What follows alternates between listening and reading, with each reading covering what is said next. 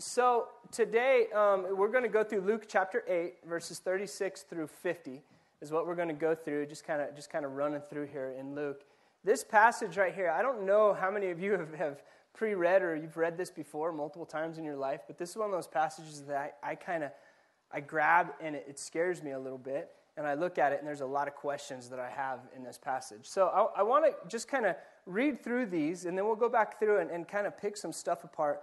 There's some really cool stuff, by the way, that God has really been teaching me this week in these passages. So Luke chapter 8, verse 26 through 50. They sailed to the region of Gessanes, I said that totally wrong, which is across the lake from Galilee. When Jesus stepped ashore, he was met by a demon-possessed man from the town. For a long time, this man had not worn clothes or lived in a house, but had lived in the tombs. When he saw Jesus, he cried out and fell at his feet, shouting at the top of his voice, "What do you want with me, Jesus, Son of the Most High God? I beg you, don't torture me." Verse 29. For Jesus had commanded the evil spirit to come out of the man. Many times it had seized him, and though he was chained hand and foot, he kept under guard. He had broken its chains and had been driven by the demon into solitary places. Jesus asked him, "What is your name?" "Legion," he replied, because many demons had gone into him. And they begged him repeatedly not to order them into the abyss. A large herd of pigs was feeding there on the hillside. The demons begged Jesus to let them go into them, and he gave them permission. When the demons came out of the man, they went into the pigs, and the herd rushed down the steep bank into the lake and was drowned. Verse 34. When those tending the pigs saw what had happened, they ran off and reported it in the town and countryside. And the people went out to see what happened. When they came to Jesus, they found the man from whom the demons had gone out sitting at Jesus' feet, dressed and in his right mind. And they were afraid. Those who had seen it told the people how the demon-possessed man had been cured. Then all the people of the region of asked Jesus to leave them because they were overcome with fear. So he got into the boat and left. The man from whom the demons had gone out begged to go with him, but Jesus sent him away, saying, "Return home and tell how much God has done for you." So the man went away and told all over town how much Jesus had done for him. This is an incredible passage. There's so much right here. I think we could spend forever just on these little verses right here and kind of pick apart and ask God to show us some neat stuff. But as I was praying through this and as I was going through this, there's some things that jumped out at me right away. In verse 26, they sailed to the region of this place, I'm not going to try to pronounce again, which is across the lake from Galilee. In verse 27, it says, when Jesus stepped ashore, he was met by a demon-possessed man. So, this man right here is demon-possessed. And if you look back in the passage before, what had happened before? Jesus and his disciples, we looked at 2 weeks ago, was coming across the Sea of Galilee, and a big storm came up. And the disciples had to wake up Jesus and say, "Jesus, we're about to drown." And Jesus came up and got the sleep out of his eye and said, "Be quiet, water," and "Be quiet, wind," and the disciples were saved. And now when they get off the lake, they're coming right here, and this is the first thing that happens. It says that Jesus stepped ashore in verse 27. I look at verse 27, and Jesus stepped ashore on this side of the sea, on this side of Sea of Galilee. Like we can know what's happened at the Sea of Galilee. Like Jesus calmed all that mad storm, right? But on this side of the story, on this side of the sea, we can see that I think what was happening, I wonder if Satan actually caused that storm. I wonder if Satan actually caused that wind and the waves to get just so big. Because look what's happening right here in this story that we're just going through right now. A demon-possessed man who's filled with legions of demons is about to be set free, and I think Satan's looking at that going, how can we get the disciples to be scared and not get Jesus there? Oh, well, let's send a storm maybe, right? I wonder how many times in our life when that storm comes, there's something incredible about to happen in our life. Oftentimes a lot, and that's my life a lot. Storms come. Do we call on Jesus? Do we call on his name? And do we keep it in the right perspective? Because on the other side of that sea, when we step ashore, it's going to be calm and it's going to be incredible. So just thinking back into last week's passage. But Jesus stepped ashore, and this is my life, and I hope this is your life. I hope this is all of our lives. See, Jesus is coming. There's storms that he calms, but then one day he gets there and he steps onto the shore, and he's ready to go. He's saying ministry happens along the way. He wasn't like, okay, I'm gonna fax ahead or I'm gonna text ahead to this place and I'm gonna say I'm coming across the sea, and so gather all these people together and have a really good band to kind of sing praises and make it at 3:30 because I'm gonna get there. I need to rest up a little bit, and so I want to shower up. It's been a long day at the sea. I'm kind of tired. They woke me up in the middle of my sleep, so get this big gathering and I'm gonna kind of show up, and then we're gonna do ministry at that specific time. See, ministry happens along the way. Jesus steps off, he steps ashore, and ministry happens right there. And in his day in and day out, as he's going about his life, ministry is happening. Ministry is happening the moment we step out of our car. Ministry is happening at the grocery store. Ministry is happening in class. It's happening on our block. See, in Texas, we lived in a place, it was these condos, the townhomes, things, and our garage was, we would drive up, we'd hit our garage door opener, we'd drive in, we'd hit our garage door opener, and then when we left, we would get in our car and hit our garage door opener and drive out and hit our garage door opener. And we knew our neighbors, barely. We didn't know anyone else really in that whole place. And that was just kind of what happened there. You just kind of drive in and drive out. And how sad is that? How sad is it that we can go through life and we think, oh, ministry is going to happen at a specific time, at a specific location. It's going to be organized in a specific way. It's got to look a specific way. What happens? Jesus, what does he do? He steps ashore. That's all he does. He gets off the boat. He steps ashore and ministry starts happening. Don't wait for the church to organize ministry opportunities. I'll just put it there. Especially us. We're tiny, so we're not going to organize a whole lot, right? Don't wait for the church to organize ministry opportunities. Don't think that simply because it's a church-organized event that it's suddenly ministry. God is asking us to have ministry along the way, day in and day out. All Jesus does is step ashore and ministry happens. What are we waiting for? What are we waiting for? There's people that need to hear the word of God. There's people that need hope, that need life. And the question is, it's not a big elaborate thing. Are we doing ministry along the way? Simply waking up and saying, God, let's do this, whatever this is today. So Jesus steps ashore and he comes across this demon-possessed man. And this one right here, man, this is perfect for this time of year. Right? He comes across a demon-possessed man. Last night we went to a play in Fort Collins, this little women's play that Braden is in, and it's phenomenal. If you guys want to go. But we went to this play in downtown Fort Collins. They had the zombie walk. You know this? The zombie walk. I didn't know it. It took me a little while to catch on, but we went down and we met Rosinski's for pizza first, and we were sitting there and it seemed like every other person was dressed like a zombie walking in front of the restaurant. And finally we asked, and big old zombie walk, hundreds, maybe thousands, I don't know, people just dressed as zombies doing their zombie walk in downtown Fort Collins. And tonight I'm going to the 13th floor. Yes, haunted house downtown Denver. This is the time of year, right? I don't know why I love that so much. But I actually went to a haunted house in Florida when I lived down there. And I don't know, I've always liked haunted houses or whatever, I don't know. But I went to this haunted house in Florida, and it was a year-round one. But this one, about midway through, I was like, okay, time out. I'm out. I'm out. There's a difference between dressing up like, oh, I'm going to scare you. And then this place that I went was, I think, demons lived in this place. And my skin jumped up, and I'm like, I'm out of here. Get me out of here. There's a difference between last night, the Zombie Fest, and that place down there.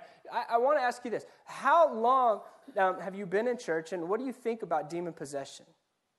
A lot of times, I grew up Baptist, so what you do when you're Baptist is you grab that rug and sweep it under there and just kind of, let that rug go back down. I think this stuff, don't touch this. Denominations maybe we've grown up in. But what do you think about demon possession? Can this happen? Can someone be possessed by a demon? Sure, that was then. And he says he was possessed by legions, which if you look that up, there's all sorts of numbers, but it could be between 3,000 to 6,000. I mean, there's all sorts of numbers of how many demons could have been in this guy. Doesn't matter. Even if there was one demon in this guy, do you believe in that? Do you think that could happen today? Have you seen this? Have you been a part of this? Hopefully not you yourself. If so, then let's talk. But in Miami, I encountered a lot of people, and I think we do it a lot. But when I think about demon possession, it's something that, quite honestly, if I'm at home at night and no one's home and it's dark, I'm a little scared. It's like, okay, this is scary stuff when we begin to talk about this. The reality is, if we want to kind of look at things to be scared about, demon possession isn't really one of them. I mean, Jesus talks about it maybe a couple times in the Bible. You know what we should be scared of? Money. He talks about money a whole lot in the Bible. So there's a lot of emphasis in money, right? We should be scared to death of money as much as Jesus talks about it. But demon possession is something that he doesn't really address a whole lot. In this passage, though, we see it. I mean, this guy, Jesus, steps on the shore, and there's a man possessed with thousands of demons, and we see this happening. So what do you think about demon possession? See, Ephesians 6:12, we might know this, says this, that the battle is not against our flesh and bones, but it's against the spiritual world that we don't even see. Like there's stuff happens and there's heavenly stuff going on that we cannot see. Even today, right now, there's heavenly stuff that's happening that we just cannot see. See, demons lived in this guy. This man was possessed with many of them, legions, 6,000 of them. I've learned something throughout life, and it's just this technical term called the trichotomous body, right? What is the trichotomous body? I mean, it means the man, we are made of body, soul, and mind, right? This is what makes us up. Our spirit, our body is this, the things that we touch right here. Our spirit is our eternal being that we are, and our soul is our mind and our emotions and our will. It's three parts. Some people believe we're a dichotomy. We're two people, like we're two in one. We're a body, and we're mind and spirit. So we're just two pieces. I believe we're three. I believe we're three pieces, and just like Jesus in the Trinity, we are the body, which is our skin right here. We have a spirit, which is our eternal being, and we have a soul, which is our mind, emotions, and will. And when I think about this, and I think about Jesus, and I think about our eternal selves, there's multiple places in the Bible where Jesus says, if he is living with us, we have eternal life with him. There's multiple places in the Bible where he says, you cannot be of me and you cannot be of Satan.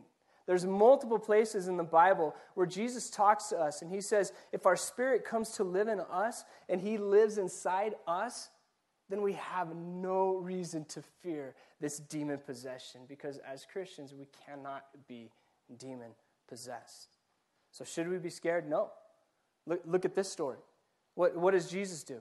The demons, all of them, they fell at his feet. They submitted to Jesus. They begged him, and Jesus commanded them. See, his spirit is in me, and I don't need to be afraid. Did you catch this little part right here in the verse right here? What did they say? The demons, they didn't even want to go to hell, right? They said, hey, don't send us to hell. Send us into those pigs. Like, the demons are scared of Jesus. They're scared of hell. And here's some verses, if you're wrestling with demon possession and what that means. In Colossians 1:13, Paul says, God delivered us from the domains of darkness and transferred us to the kingdom of his beloved Son. In Romans 8:37, Paul says we are overwhelmingly conquerors through Christ. In 1 Corinthians 15:57, he says God gives us the victory. In 2 Corinthians 2:14, he says God always leads us in triumph. In 1 John 2:13, John says we have overcome the evil one. And in 1 John 4:14, he says the indwelling Holy Spirit is greater than Satan. Do you believe that? Do you believe that once Jesus comes and we've surrendered control of our life to him, that his Spirit is in us? If that's the case, then Satan cannot be in us. And that's exciting to me, to know that this man was so tortured. He encountered Jesus because Jesus stepped ashore and ministered to him, cast demons out, and totally changed his eternal life and his earthly life. So we see this part. Let's move on, the demon-possessed man right here. In verse 28, he saw the demon-possessed man. And then he says in verse 28, when he saw Jesus, he cried out and fell at his feet, shouting at the top of his voice, "What do you want with me, Jesus, Son of the Most High? I beg you, don't torture me." See, Jesus comes to rebuild. Do you know this, Jesus? He comes to rebuild. He comes to restore. He comes to redeem. He comes to love. He comes to right all wrong. Jesus comes to give us hope. Jesus comes to give us life. Do you know this, Jesus? And here this demon-possessed man shouts out and says, "What do you want with me?" Look at the lie that this man is led to believe. Does Jesus want anything but the best for this man? Yet the demons have so taken over his mind and taken over his internal being and who he is that when he encounters Jesus, the love of Jesus, he asks, "What do you want with me?" Jesus only wants what is best for us and what's going to glorify him. And so this man is believing a lie at the very beginning, that Jesus is there for something other than what's better for him. What lies is Jesus teaching you or showing you? What lie is Jesus, or not Jesus, but what lie is Satan leading you to believe right now? This man, as he encountered Jesus, he didn't quite know. He said, "What do you want with me, Jesus?" If we truly knew what Jesus wants with us, we wouldn't ask that question. We would know that he wants hope. He wants life. He wants joy. He wants what's best for us in our life. Does Jesus ever want anything for us that is not for our own good? See, Satan tries to twist the truth that is Scripture and what Jesus is speaking to us. I look at my life and I think, how many times has Satan twisted Jesus' truth? He does it quite often. And quite often I'm vulnerable to this. I'm susceptible to this. Jesus is speaking, and in my life, I hope I am listening and I'm following his instruction. So this man, he asked Jesus, "What do you want with me? Don't torture me." And in verse 29, Jesus commands the evil spirit to go out because it had seized him many times. And he had broken chains and no one could keep him, under guard. He'd been driven to solitary places. In verse 30, Jesus asked him, "What's your name?" He goes, "Thousands is my name." He replied, "Because there's so many demons in me." And verse 31, then he begged him, don't send me to hell. All these demons are begging him, "Don't send me to the abyss." Verse 32, a large crowd of pigs are there, and Jesus cast them over there. Verse 33, the demons came out, went into the pig, rushed down, and were drowned. That's destruction. Verse 34, everyone saw it, got scared. They ran to the town telling what's happening. Verse 35, everyone came out to the town to see what was happening. They heard this big news, and they found this man who was demon-possessed, who they couldn't even chain, who they were scared of. And this man is, in verse 35, sitting at Jesus' feet, dressed and in his right mind. This man is sitting at Jesus' feet. He's dressed and in his right mind. What was this guy like before he was demon-possessed? Or before Jesus cast out all these demons? What was he like? No one could chain him. He's running around naked in the tombs, like he's scaring people. This is what he's like before he encounters Jesus. But as he encounters Jesus, he's sitting there, he's dressed, and in his right mind. He met Jesus, and his life was changed. How many of us, we say we have met Jesus? We say that Jesus is alive in us, but we're still running around naked. How many of us, we've encountered the love of Jesus Christ in our life, but there is no change in our life? I mean, it's obvious here that this man was changed. Demons were cast out. And as the people came, he's sitting in his right mind, which many people may not have even ever seen him in his right mind, sitting at the feet of Jesus. Have you encountered the love of Jesus in your life? I mean, the life-changing story. The moments where you're like, Jesus has encapsulated me. He has grabbed my heart. He has grabbed my attention. And all I can do is sit at the feet of Jesus and look at him. Do we fall on our face and beg him and look for him and want to be near him? See, this man was changed, and he was sitting at the feet of Jesus, dressed and in his right mind. The people, obviously, they were scared. First, they were scared of him because all the demons. And now they're scared of him because of what has just happened. I mean, they are scared. Get to verse 37. All the people came out and they saw him sitting there. In verse 37, it said they were overcome with fear. When your life is changed, it causes others to look at their own lives, and it challenges them. One of the scariest things I tell people is, especially students when in Texas, when I was in the youth ministry, we'd be able to tell people about the love of Christ, and oftentimes there were moments where students would be like, yes, I want to surrender control of my life to Jesus today, like, done deal. I'm done trying on my own. I'm like, awesome. That's incredible. I'm so glad that God has chased you down to that. We call that salvation, or I don't know what we call that, right? But that moment right there is when I would grab students and I would say, listen, it's going to get ugly, like, immediately. Like immediately, it's going to get ugly. Just look at the Bible. We think back. Jesus was baptized, and what happens right after Jesus is baptized by John the Baptist? Satan comes, and he's now taken out for 40 days, and he's tested for 40 days. I've seen it multiple times in my life and in students' lives when they come to this moment where they're so overwhelmed with the love of God, they surrender control to God, and I'll grab them and I'll say, listen, it's going to get hard now because Satan wants to take you out at this point. Oftentimes when Jesus causes life change in ours, other people will look at our lives and they'll say, he's got something or she's got something, and it causes them to look at their own life and they get very scared. They get scared. The people come out and they're scared. They're like, this man was insane and now he's not. And what's up with me and my life? And they don't know how to respond. They didn't like the man he was then, but now he's this, and they're confused about this. And they know that something has happened, and it causes them to look at themselves and say, is something happening in my life? And they look at this and they get scared. They ask Jesus to leave. Here's a reality that I found in my life, and maybe you found it in your life. People may not celebrate with you when Jesus does something in your life. They may actually reject you. And sometimes it comes from the people we love the most. It doesn't say if some of the people coming out that day were his family or friends. Sorry, I'm coughing so much. It doesn't say who came out. It says a lot of people came out, and they're scared to death.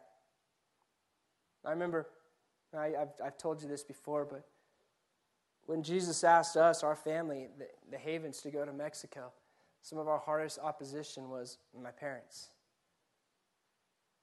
Oftentimes this challenge that comes our way when we know that Jesus is asking us to do something or be something or change something are oftentimes the people that love us the most. And that shouldn't be reason to hang up or say, no, I can't do it. But we should know that when Jesus is prompting and he's changing our life and we're sitting there and in our right mind, oftentimes immediately is going to come a crowd of people that are against what God's doing in our life. And I'll just leave it at that. Have you experienced that in your life? People may actually reject you. Now, I want to get to verse 39 because to me, this is what everything was about. And this is the part that I think just kind of lands on us this morning, church, and who we are, is verse 39. You can grab other things out of there, and there's so much out of the passage before that we've already talked about. But verse 39 is the one where I spent so much time on. And so I want to read verse 39, then I want to go through some thoughts here, okay? All this had happened. People had come. They asked Jesus to leave because they were scared. Verse 39. Return home and tell how much God has done for you. So the man went away and told all over town how much Jesus had done for him. Like he's sitting at the feet of Jesus. He goes, Jesus, can I go with you? And he goes, no. Return home. Let's read verse 39 again, okay? Because I want us to get this. Jesus, can I go with you? In verse 39, he goes, no, return home and gain a theological degree and memorize the Roman road to salvation and have all the answers to every question and never, ever, ever mess up, and then tell people how much God has done for you. So the man went away and told all over town how much Jesus had done for him. Does your Bible read like that? Close. Close. But I'm certain that our lives read like that. Because we have this battle inside of us where it's like, God loves me. And we have these moments of insane, awesome clarity where we're like, Jesus' grace in my life is enough. Like, we get it. Thank you, God, for loving me and equipping me and saying I'm conquerors of Satan, and you've empowered me. And we get these moments of just awesome clarity. And then usually a second later, I get the moment of, okay, God, what do you want me to do with this? And I'm not equipped with this. And how can I serve you better? And I got to get better at this. And I got to straighten up. And do you do that? Sorry, I'm coughing.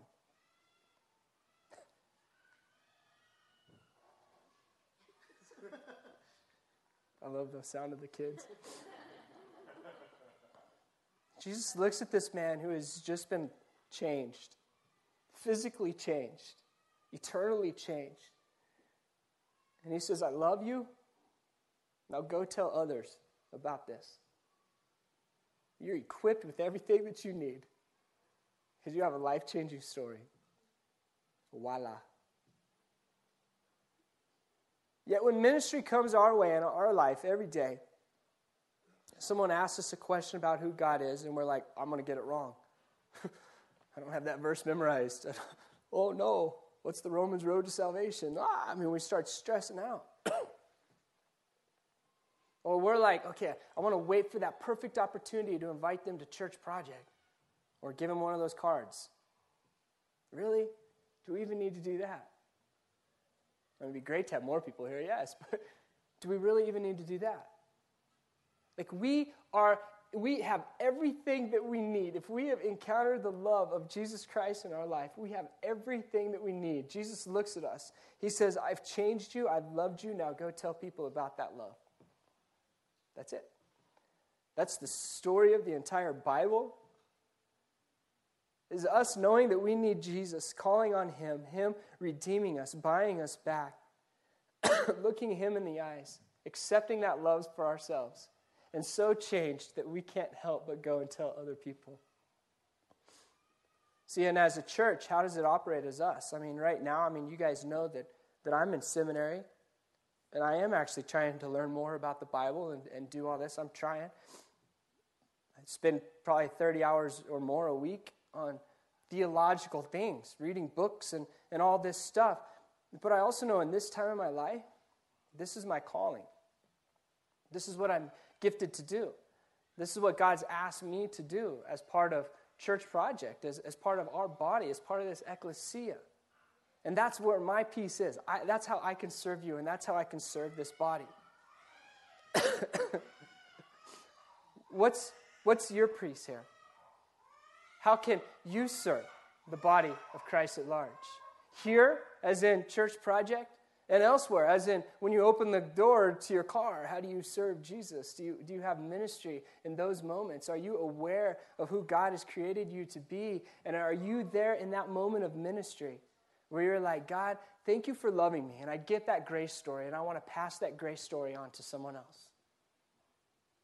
But even in the midst of, God, thank you for this grace story and allowing me to be aware of the ministry that's in front of me, we start transferring this grace story to other people, and then it becomes about our actions again, doesn't it? And then we got to go, God, thank you for the grace, but here's our actions. I want to love you and I want to do, and we're in this constant battle of like, and grace and works and all this stuff. But the story is this. We encounter the love of Jesus Christ, and we're so changed that it just kind of oozes out of us wherever we go. So does it ooze out of you in your day in and day out musings of life, in your thoughts and your conversations and in who you are? You don't need a seminary degree. This guy didn't. What did he know at this point? All he knew was the love of Jesus Christ, and he went about his life. I think it's neat how Jesus said, I've changed you and I care for you, But the bigger story is, I care for your city, the people that's scared of me as well. Do we care for Greeley as much as Jesus cares for Greeley? Are we willing to leave this moment and to go into Greeley and to go into our places and to speak of the love that Jesus has for Greeley? God, oftentimes, when he changes us, we come so alive we can't help but speak of his love. Which makes me ask a very weird question at the end of that. And some of you may get offended, and I'm sorry about that. Here's the question. Some of us don't tell people or show people the love of Christ, or actively we're not in ministry because we don't have that changing story. I mean, that moment where Jesus has captured our heart. The moment where we realize that the story is bigger than us. We haven't had that moment. And so if we don't have that moment, how can we pass it on to anyone else? Has Jesus really changed our life? Like, if we really believe in this message and love of Jesus Christ and this grace of love, it should ooze out in what we do, and it should be on the forefront of our mind. But then again, we fall back into the story here of this conflict between grace and works. And I'll let you guys work that one out. But I just want to ask the question, has Jesus done much for your life? If Jesus has done much for your life, then go tell your city. That's what he asked this demon guy to do. Go tell your city. Return and tell people, your friends, your neighbors, everyone about the love of Jesus Christ. See, I love people with passion, and I want to be around people that have passion. See, I could care less about car racing, seriously, but I've been in a lot of hours of car racing conversations with Danny because he loves car racing. And I actually want to go to the car races because of Danny, because of his passion for car racing. Would people label you that, a man or a woman that has passion, that loves life? Because they want to be around just passion. I mean, the world's kind of passionless, period. So let's just talk on the passion level. Are you a person of passion? And if so, where is your passion? I imagine this man, as he was changed, his passion was for telling people about the love of Jesus Christ because he had encountered this story. He didn't have a theological degree. He wasn't waiting for the church to do something big. He just knew that he had encountered this love and he wanted to tell others. His life was changed. He had passion. He had heart. And he was commissioned by God to go tell others. That's it. That's all I got. There's a lot in there. And I imagine that as you go through this, maybe this afternoon, or you go through it later on in the week, just ask God to highlight some things and show you some things in this. I think it's an incredible story. And I think this morning, if you allow it, God is going to just let it just land on your heart and land on your mind. I would like to just get into a moment here, and I'll ask James and Allie to come up and lead us.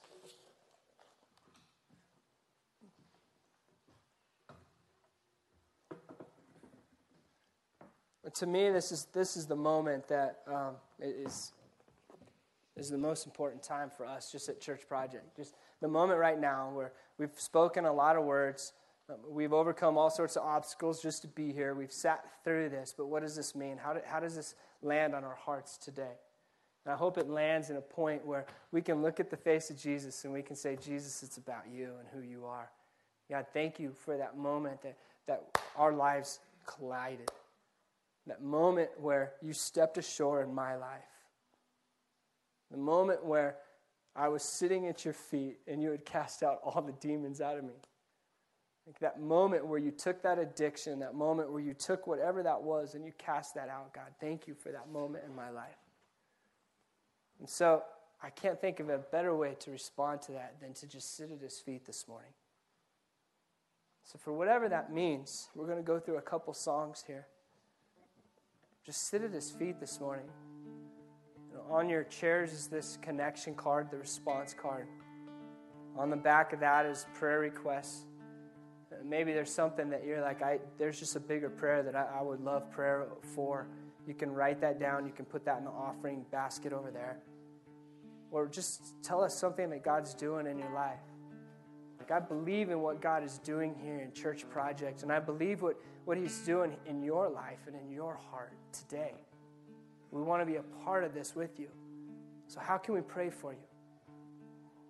But in this moment, this morning, let's sit at his feet. Maybe it's just you sitting there and listening to the lyrics of this song, or maybe it is actually you worshiping God, just holding your hands out, saying, God, you're beautiful, you're everything. Thank you for changing my life. And I pray that God, I can get to know you more. If he's truly changed us, we feel it, we know it, we see it in our life. So let's respond to him. Just tell him how amazing he is this morning. God, I pray in this place that your Spirit will be moving in us.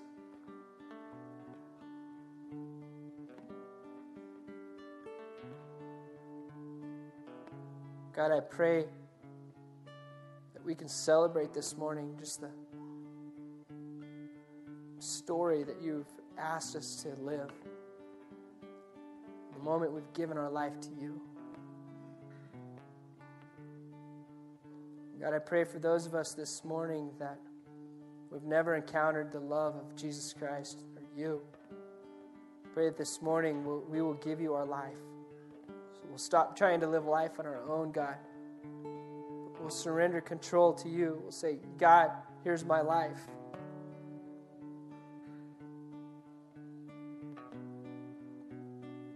God, please bring to mind today the things you want us to know. Please let our hearts beat wildly for the things you want us to feel. God, thank you for showing us how amazing your love is in our life.